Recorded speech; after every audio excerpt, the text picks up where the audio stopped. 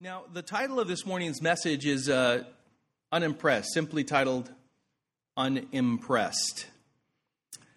But something that came up beforehand, because we're looking at the Apostle Paul, not so much him saying much of anything in these verses that we're going to be covering, but more of what happens to him, as has been forewarned, as has been told by others throughout his third missionary journey, of what he'll come in contact with as he comes into Jerusalem.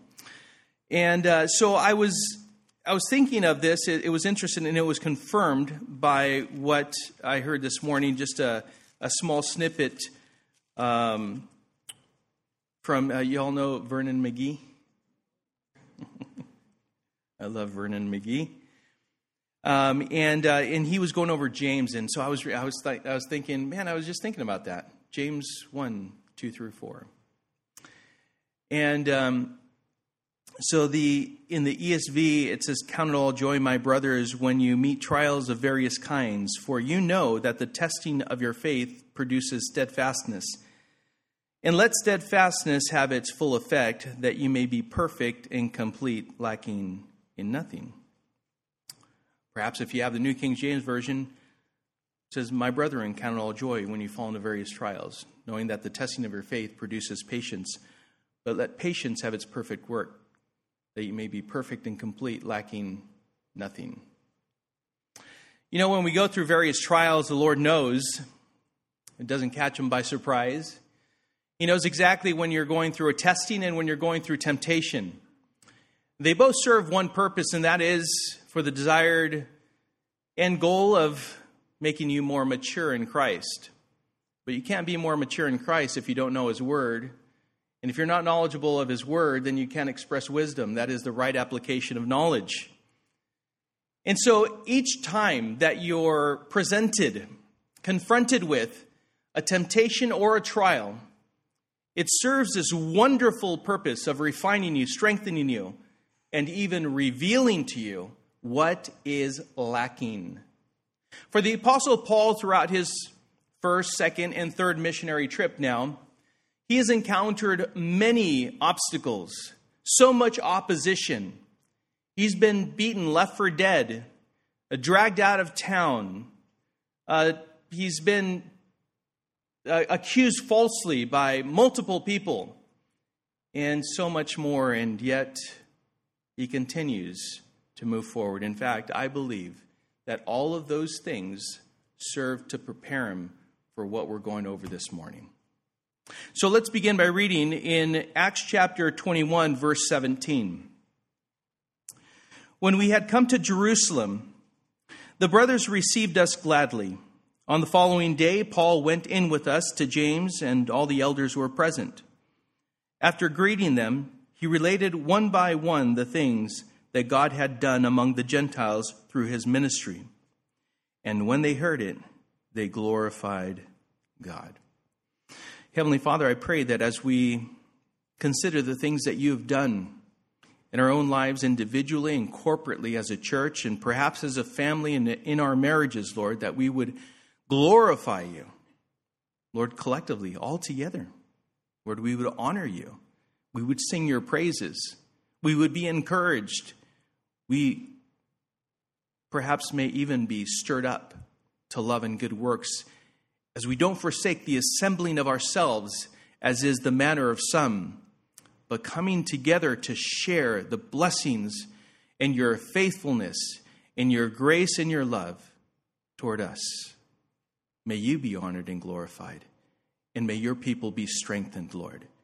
May we be resolute, Lord, steadfast in demonstrating a love and faith toward you that is unmistakably rooted in a relationship with Jesus Christ. And so, Father, we commit this time of study into your hands, Lord. We ask your blessing, Lord, that you would wake us up, Lord, and help us to be attentive to what the Spirit has to say to the church. For we thank you for this time, and we commit it into your hands, and we pray this in Jesus' name. Amen. Different things impress different people. Not all people are impressed by the same things. Some people are interested in poems and art, while others are interested in cars and sports. While those things are really a matter of personal preference and do not have really a significance regarding eternity, the message that Paul had to deliver did have eternal significance. And yet the world, even the religious world, had no interest in it and even opposed him vehemently. While people who have been touched by God's grace, knowing his forgiveness of sins through faith in Jesus Christ, are eternally moved and have no greater interest, that's speaking of you and I, than to glorify God, the world remains unimpressed and does not understand why anyone would live to serve God. Confuses them, confuses the world. That's why, as you speak of the things that God is doing in your own life, people who do not know the Lord remain unimpressed. While the church hears a report of God's work and is moved to glorify God, and they praise him for what he's doing, the world and religious groups are only interested in furthering themselves and their own agenda, even if it's at the expense of the church and the glory of God. Turn with me to John chapter 15. John chapter 15.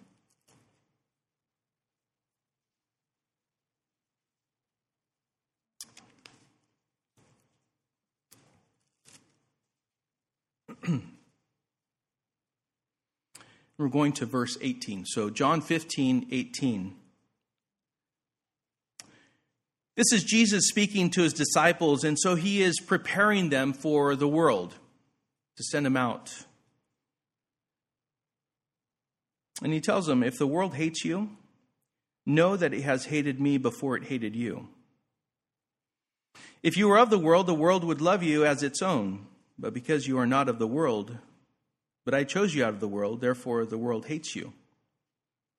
Remember the word that I said to you, a servant is not greater than his master. If they persecuted me, they will also persecute you. If they kept my word, they will also keep yours.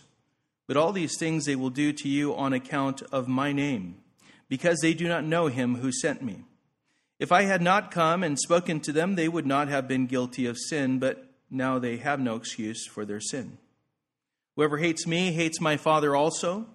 If I had not done among them the works that no one else did, they would not be guilty of sin, but now they have seen and hated both me and my Father. But the word that is written in their law must be fulfilled. They hated me without cause. It's interesting, we're coming to a season to where we're focused on the birth of the Savior of the world. And yet remember how it was that his people in the world turned their backs on the Lord, all of whom he came and died on the cross for. But he shared these words with his disciples to prepare them for what was to come. Listen, understand that you're going to be hated not because they just hate you, but it's for my sake. If they hated me, they're going to hate you. And so we see that. It's the preparation that God has for each and every one of you. Quite honestly, we cannot be soft Christians. In fact, a true Christian really doesn't exist as far as that person being soft. You have to be, as you receive that opposition and that persecution and those things come against you, you realize, oh, this is not something to where you can hold hands with the world and sing Kumbaya. You cannot appease the world. They remain unimpressed with you and your God. It's a battle. And so Jesus knew that. And Jesus prepared his disciples well. While it appears that part of the church is trying hard to impress and attract the world remains unimpressed and only desires to be affirmed in its own desires and is happy with whoever goes along with it, leaving it alone and undisturbed in its agenda to please itself. That's true. I mean, look at the churches who have basically compromised in matters that pertain to the truth of God's word. The Bible clearly says that liars and drunkards and the sexually immoral will not inherit the kingdom of God. That includes homosexuals and gay, lesbian, so on and so forth. There's no hatred for them. In fact, for God so loved the world that he gave his only begotten Son, and whosoever believes in him shall not perish but have eternal life. You know, I was once in that camp to where I was condemned in my sin.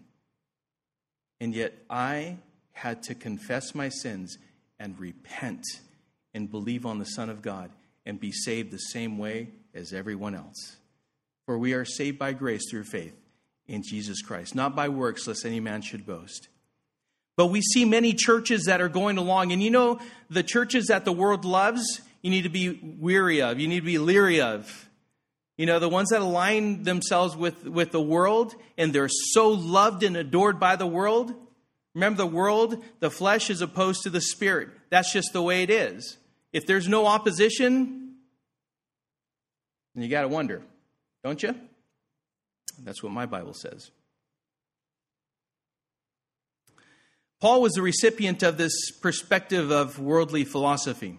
Rome and religious people of Paul's day were unimpressed with what Paul had to say, and they were even enraged when the message of the gospel disturbed the world's way of living and the religious system that they followed. Paul is now arriving in Jerusalem from his third missionary journey and is eager to tell the church of all of the wonderful things that the Lord had done through that ministry, the ministry of Paul's third missionary journey. I have a question for us this morning, and perhaps a couple or three.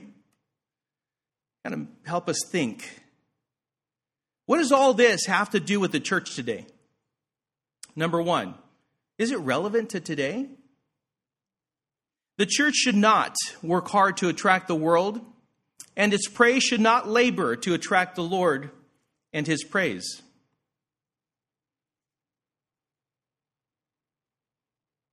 Actually, it should labor, right? That is what we ought to give ourselves to. We should be passionate and have a zeal for attracting the Lord's honor, the Lord's praise, the Lord's glory. What does this have to do with you today? Does that have any? Sometimes we sit here and sometimes we can think, I'm just sitting through this. I don't know how this is relevant to me today. That's a question that we need to answer every single time we come before the Lord and read his word. How is this relevant to me? Because it is. It applies to each and every one of us today in this very moment. You see, for us, as we see the Apostle Paul and what he went through in Acts chapter 21, it should really encourage us to not seek the approval of the world, but to live for the Lord. Because the world would rather do away with you. Remember that Satan comes to steal, kill, and destroy. Don't ever forget that. Don't let your guard down and think that he's on your side. He's not on your side. He wants to deceive you. He wants to completely destroy you. So what do we do? What is the action that we take? Well, as you know, God's grace through faith in Christ, remain focused and continue to proclaim the good news of God's forgiveness through the shed blood of Jesus Christ. Bring true and eternal hope to others through the gospel, especially today. Today we need to proclaim the gospel of Jesus Christ. It is a dark world that we're living in. There is so much chaos, so much turmoil, so much deception that we need to shed a light on all of that by just simply sharing the good news of Jesus Christ and sharing the truth.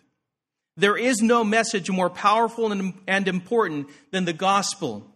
While the enemy tries to stop it, the Christian warrior, filled with God's love and his Spirit, keeps advancing the good news, come what may.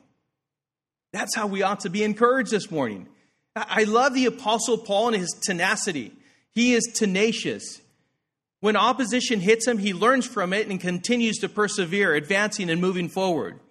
How about you? What holds you down? What has paralyzed you? What have you allowed to stop you from advancing and doing the will of the Lord and spreading the gospel? Well, we're going to give a little background here. And as we go through and explain things, I know that the Spirit will minister to you as we explain the text.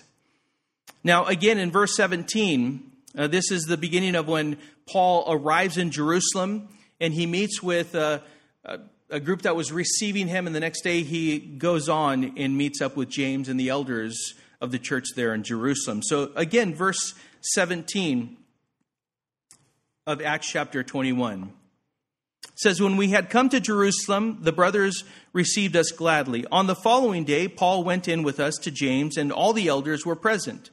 After greeting them, he related one by one the things that God had done among the Gentiles through his ministry. And when they heard it, they glorified God." And so he got this cheerful reception. There was glory that was given to God. And it's all as Paul was anticipating his arrival in Jerusalem. He was very excited to come, even though he knew. He was told time and time again what it was that he was going to be met with there in Jerusalem.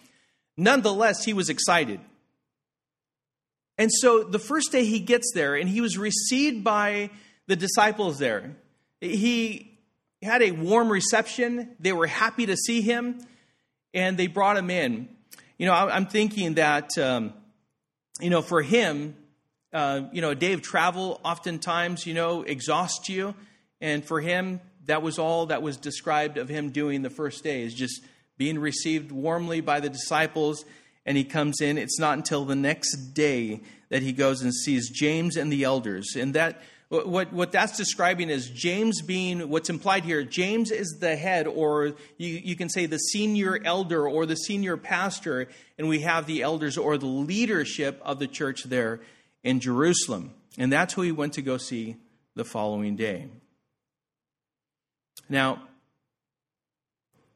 Paul was eager to go to Jerusalem, even though time and time again he was warned not to go. In fact, there were other disciples that we know that pled with him not to go. It says in Acts chapter 21, in verse 11, "And coming to us, he took Paul's belt and bound his own feet." This is Agabus that did this. And so he bound his own feet and hands and said, "Thus says the Holy Spirit, this is how the Jews at Jerusalem will bind the man who owns this belt and deliver him into the hands of the Gentiles." When we heard this, we and the people there urged him not to go up to Jerusalem. And this is Paul's response. He answered, "What are you doing, weeping and breaking my heart? For I am ready not only to be imprisoned, but even to die in Jerusalem for the name of the Lord Jesus." That was Paul's heart. He knew that the only thing that mattered was to fulfill the will of God. That was it. He was zealous. He was passionate to express his love and gratitude for the one who had forgiven him of all of his sins and given him the certain hope of forever being in the presence of God's glory. Well, he finally got to Jerusalem. And as was expected, the brothers in Jerusalem received him with cheer, with great pleasure and good grace. They are happy to see Paul. The next day, he went and saw James and the elders.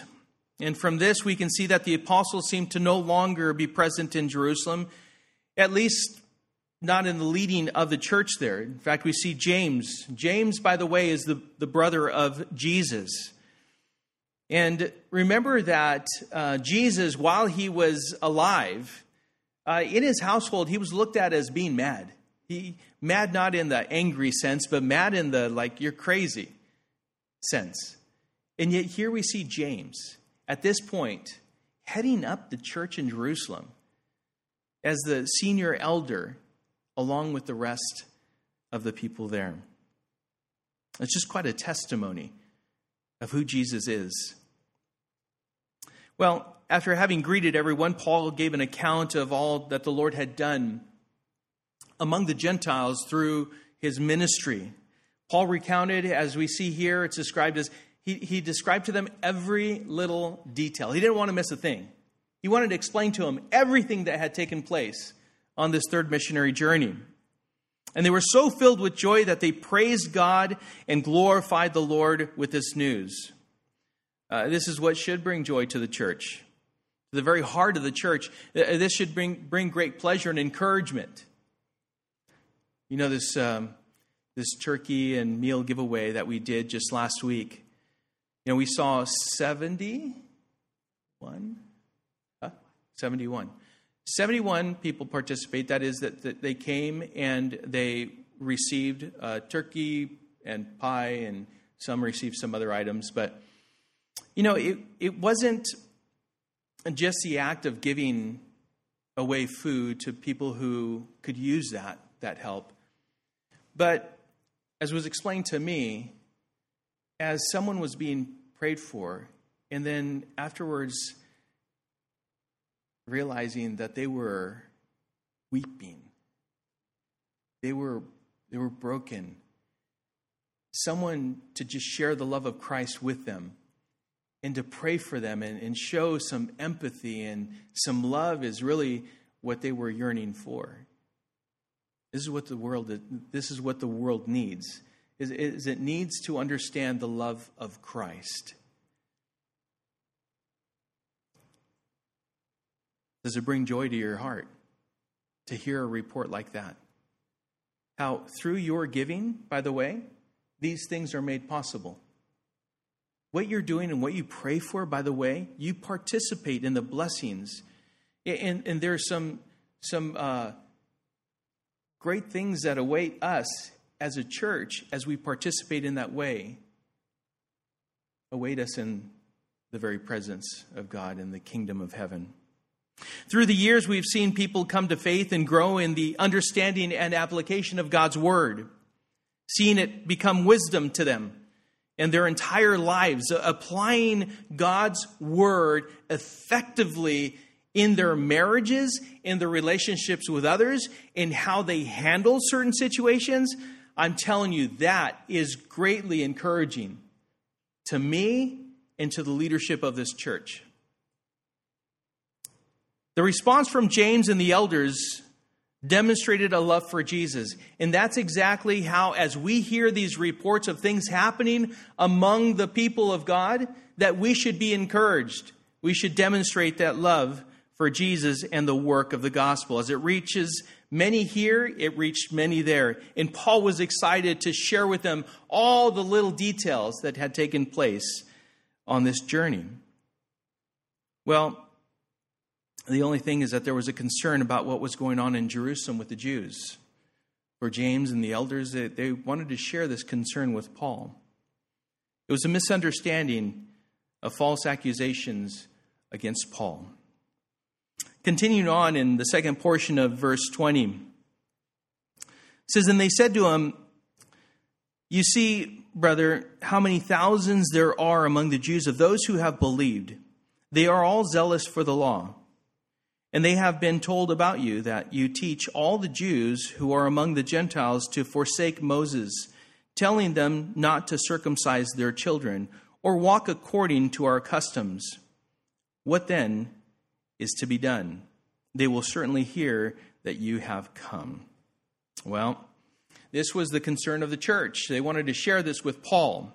James and the elders were all happy about what God had been doing and what he's done through Paul's ministry.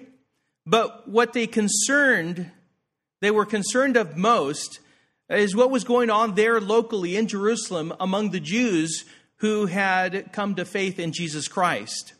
Because they were still zealous for the law. And the celebrations and the rituals they were accustomed to keep, they were still holding them. And yet they had heard that Paul was teaching all the Jews among the Gentiles, just forsake the law. Don't do that. Don't do any of the rituals. Don't follow any of the celebrations. And in fact, On the 8th day, don't get your child circumcised, which was huge for the Jews.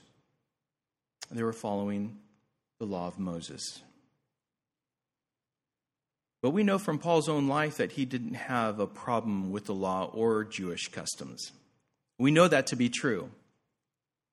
You know, when we hear of things about others, we need to work hard to either confirm or completely dismiss those charges against that other person. We shouldn't just take an accusation or gossip for something that is true. We need to be careful. The Bible clearly outlines exactly how it is that we are to approach anyone who has offended us. Or perhaps we realize that we've offended someone else. That's why the Lord lays it out very well. It's to man up or woman up in a Christian way, to go to that person privately and confront them in a loving way and ask them about these things.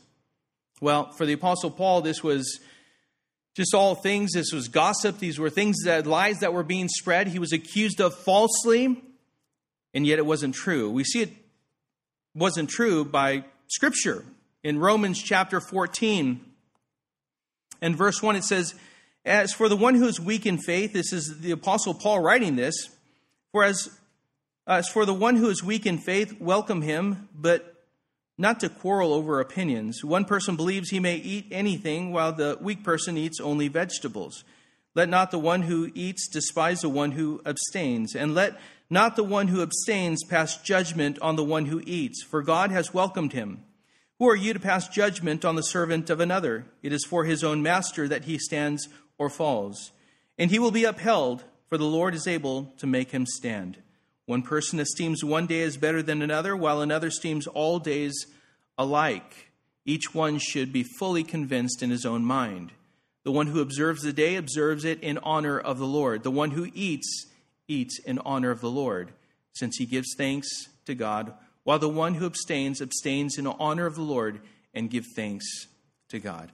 And so this is the writing of the Apostle Paul. He had no problem with keeping the law or abstaining from it as far as the Gentiles are concerned, because in Acts chapter 18, verses 18 through 21, we learned of Paul participating in a Nazirite vow. This is not something that the Gentiles did, but something that the Jewish people did. And yet he participated in it. And so we know by this that Paul was not against what they were saying he was against. And James and the elders were warning Paul. They had deep concern for him. And so they had this plan to help him get past these false accusations. Besides, I remind you of the Jerusalem Council and how it is that they had decided, they had concluded that Jewish Christians would remain loyal to Jewish law, but Gentiles were not subject to keep the law, but would do well to keep a few special provisions as set forth by the apostles. So the church, James, and the elders wanted to make sure that the new Jewish converts knew the truth about Paul. They were concerned about it. They wanted to make sure that they knew exactly where he stood. Verse 23 says, "Do therefore what we tell you. We have 4 men who are under a vow. Take these men and purify yourself along with them and pay their expenses, so that they may shave their heads. Thus all will know that there is nothing in what they have been told about you, but that you yourself also live in observance of the law. But as for the Gentiles who have believed, we have sent a letter with our judgment that they should abstain from what has been sacrificed to idols, and from blood, and from what has been strangled, and from sexual immorality." Then Paul took the men, and the next day he purified himself along with them, and went into the temple, giving notice when the days of purification would be fulfilled, and the offering presented for each one of them. And so this is to demonstrate the claims are false. This is what they wanted to do. They wanted to demonstrate to all the people, all the Jews there, that the claims that have been laid against Paul are false. So the elders knew 4 young men who had taken the Nazirite vow were coming to a close, and Paul could demonstrate that he was not only not against the keeping of the law, but kept the law himself by endorsing these men, by paying for the costly sacrifices at the conclusion of the Nazirite vow. The purification that is noted here that Paul underwent was not a Nazirite vow, because that would have been too long. That wouldn't fit into the timeline here. But one was that was common for someone who had been on a long journey, had come back. And so he went through this rite of purification. And it was 7 days long. And so Paul agreed and gave notice of when it was going to be completed. And gave notice that he would present the offering for the men at the conclusion of their vow. And so, thus, by his own actions, Paul would demonstrate that the accusations against him were false. But then things took a turn anyway. Let's continue. Verse 27 says, when the 7 days were almost completed, the Jews from Asia, seeing him in the temple, stirred up the whole crowd and laid hands on him, crying out, men of Israel, help! This is the man who is teaching everyone everywhere against the people and the law and this place. Moreover, he even brought Greeks into the temple and has defiled this holy place. For they had previously seen Trophimus, the Ephesian, with him in the city, and they supposed that Paul had brought him into the temple. Then all the city was stirred up, and the people ran together. They seized Paul and dragged him out of the temple, and at once the gates were shut. So, assumptions made, assumptions believed. Mob mentality. Many times a mob does not know why it's a mob. If you ask someone in the fringes, what are you doing? They'll say, I don't know, but it looks exciting. I'm just part of it. Assumptions made, assumptions believed. Without evidence, only speculation, false assumptions. Paul was accused of defiling the temple by bringing in a Gentile into its courts. You see, no Gentile could go beyond the court of the Gentiles. And doing so was punishable by death. There were signs that were there along the way that would warn of this. And it's believed that even the Romans supported this, although there weren't any reported incidents of this actually taking place, of someone going beyond and being put to death. But these Jews from Asia, oh man, they just followed Paul everywhere. These Jews from Asia. It's possible, and it's thought that perhaps they were the ones from Ephesus and that area around Asia and what we would know today as Turkey. And they were violent toward the Apostle Paul. They were hostile toward the Apostle Paul. And they were accusing Paul of teaching everyone everywhere to live lives against the customs of the people, the law, and the land itself. And they accused Paul of defiling the temple. These men were riling up the Romans and the Jews against him, and unfortunately, they were successful. The people believed them. And get this, without actual evidence. Isn't that a sad commentary? When we're duped into believing something without actual evidence? We should really be humbled. When we believe something without evidence, it's a good thing when you feel like a fool. It really is. You know, don't let your pride so well up within you that you never get to a place of confessing and repenting. Because the fool says in his heart, there is no God. And when you don't allow God to confront you in your sin of believing something without any evidence or any knowledge whatsoever, then we ought to confess that and repent to the Lord, no? We ought to. Because these people were believing all of what was being said by these others, this group of people. They were believing them without actual evidence. No eyewitnesses. Were eyewitnesses brought forth? No, not a one. What did the people do? What any sensible group with a mob mentality would do.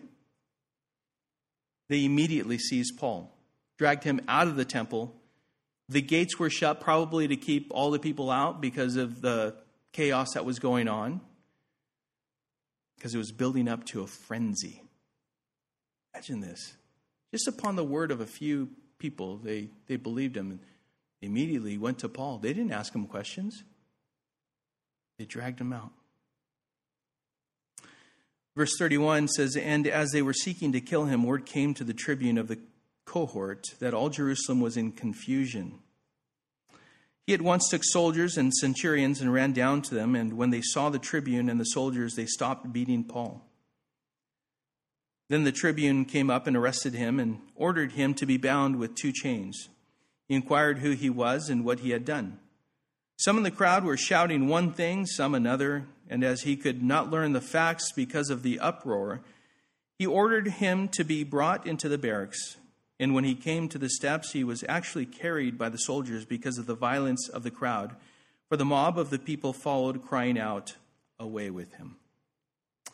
Intent to murder. While this confused mob was beating Paul, intending to kill him, word got to the tribune of the cohort. What in the world? They put it in English, like today's terms, right? What is the tribune of the cohort? Well, it means that there's a man who oversaw about 1,000 soldiers. So 1,000 Roman soldiers were under his leadership. And so it says that this tribune of the cohort, he got word of what was taking place. And it thought that it was his place, his headquarters was in the fortress of Antonia, which was located in the northwest corner of the Temple Mount as we would know it today. It had 4 towers, 3 of which came up about 86 feet. And the third one, which was located in the southeast corner, rose to a height of 120 feet. Josephus, the Jewish historian, says that from that tower you could see 360 degrees all the way around. So from there, I have no doubt that perhaps the lookout saw everything that was going on. And then he, of course, sent word to the tribune of the cohort that this was happening. There was this uprising. And so from there, he and at least a couple centurions, which means at least 2 men who oversaw 100 men, went and took a look, saw what's going on. It was a great force. This had to have been an impressive move, an impressive response by the Romans, because they stopped beating Paul. At that point, if the Roman soldiers hadn't come, they would have beat him to death. It's described as they were punching him and stomping on him over and over and over again. And then the Roman soldiers came and they stopped beating Paul. And the tribune was able to arrest Paul and take him into their custody. Now it says that he was bound with 2 chains. You remember the prophet Agabus? He said whoever owns his belt will be chained like this, will be imprisoned, right? I wonder if Paul thought about that. Here it is. We don't know if he was chained to 2 soldiers or he was chained at his wrists and his ankles. We don't know that. But we do know he had 2 chains on him. Now, their main interest, that is the interest of the Roman soldiers, was not to save Paul, but to stop the rioting, to stop the unrest. Roman emperors ruled by force and squelching anything that was contrary and opposed to peace and pleasure. So the crowd was so loud, though, and so chaotic that when the tribune was asking, what did Paul do? What did this man do? He couldn't discern. He couldn't figure out. One was saying one thing, the other, and I'm sure there was just shouting. And finally he's like, forget it. Take Paul away to the barracks. And so Paul was carried to safety while being chained. Now, if you look at a picture of the fortress of Antonia, it's interesting because there are stairs that go directly up to this patio that oversees the court underneath. And it's the perfect place where Paul can address all of his accusers, all the people that were coming against him. And that's what we're going to study next week, next Sunday. But that's where he's at. Because all the while the mob was following closely the multitude of Roman soldiers. They were following all of them. And they were shouting, "Away with him." Now, it wasn't because they wanted him out of their presence. It wasn't because of that. It's like, oh, we don't want to see him anymore, so please take him away from us. No, away with him meant dead. Kill him. We want him completely silenced. That's what the world's been trying to do with those who love God and spread the good news of Jesus Christ. The world does that. The world wants us silenced. What should we do? Because these people were unimpressed with Paul and his demonstration of his approval of the keeping of the law by the Jews. It didn't stop them from attacking him when false accusations were easily received and believed. The world and the religious leaders were unimpressed. They were doing everything they could to stop Paul from ever speaking again. I don't know about you, but I just have this feeling that the world is trying to do that today. Silence the church. Oh, just stay at home. Just keep your faith to yourself. Don't share it with anyone else. In other words, there's a whole group of people that is trying to muzzle the church. I can tell you, and I will declare, and I will proclaim that they will never be successful. But what are you going to do about it? It really comes down to that. Are you encouraged by the Apostle Paul? I am. I'm encouraged by him.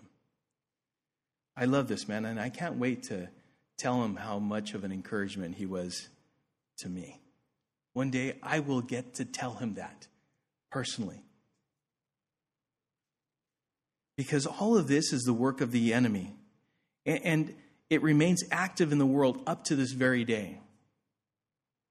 The world is unimpressed with you and me. Let's not try to impress them. I'm going to go through this quickly. Number 1, take heart, Jesus is overcome. Number 2, do not fear. And number 3, be strong and courageous. This is the way that I see to encourage you in how to deal with what we just went over. Number 1, take heart, Jesus is overcome. In John chapter 16, verse 33, Jesus said, I have said these things to you that in me you may have peace. In the world you will have tribulation, but take heart, I have overcome the world. So, brothers and sisters, take heart, Jesus has overcome. Number 2, do not fear. In 2 Timothy chapter 1, verse 7, the Apostle Paul writes to Timothy, and he says, for God gave us a spirit not of fear. That should echo in every one of your hearts today. For God gave us a spirit not of fear, but of power and love and self-control. That means that we're tempered in the way in how we respond, but we do not walk in fear. We walk by faith with the full knowledge of who God is and who God is in our lives. So take heart, Jesus is overcome. Number 2, do not fear. Number 3, be strong and courageous. We go to Joshua chapter 1, verse 6, which says, be strong and courageous, for you shall cause this people to inherit the land that I swore to their fathers to give them. Only be strong and very courageous, being careful to do according to all the law that Moses my servant commanded you. Do not turn from it to the right hand or to the left, that you may have good success wherever you go. This book of the law shall not depart from your mouth, but you shall meditate on it day and night, so that you may be careful to do according to all that is written in it. For then you will make your way prosperous, and then you will have good success. Have I not commanded you? Be strong and courageous. Do not be frightened, and do not be dismayed, for the Lord your God is with you wherever you go. Take heart. Jesus is overcome. Do not fear, and be strong and courageous. You see, Paul desired to bless and glorify the Lord, and he knew what was coming. Think about this. He knew what was coming. And now he was in the middle of it. He was experiencing what he was told he would. Affliction and imprisonment. I remind you of what we went over at the very beginning, James 1, 2 through 4. You think all of those things got him prepared to be patient for when he did receive affliction and was imprisoned? I think so. Because next week we'll see how it is that he responded with great discipline, with great power, by asking to speak to all the people. That's discipline. That's containing that anger within him. Oh, when someone beats you, what do you want to do? You want to beat them back, don't you? Yeah. The Apostle Paul said, no, I want to speak to them. I want to address them. James 1, 2 through 4. But he had come to know God's grace through faith in Jesus Christ, and was now on a mission to make sure he told as many people as possible. Paul was willing to give his life for the sake of the gospel, because that is the only true hope for all mankind. And I'll leave you with this quote by Jim Elliot. He is no fool who gives what he cannot keep to gain what he cannot lose. Close quote. Father, we thank you, Lord, that we can give that which we can never lose. Lord, we have the message of reconciliation. Lord, we are ambassadors of Christ to spread the gospel, the good news, Lord, that all men, if they believe, shall be saved by grace through faith in Jesus Christ.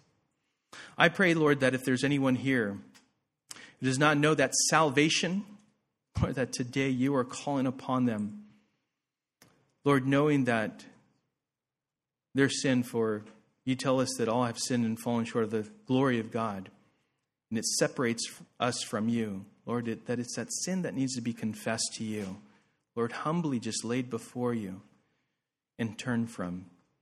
And crying out to you, Lord, they would ask you to be Lord and Savior. I pray that that would be what happens this morning. And I pray for the church, Lord. Oh, strengthen us. Fill us with your Holy Spirit. Help us to be well grounded in your word, applying it to our lives to your glory for the benefit of others. Lord, let us be steadfast. Lord, immovable,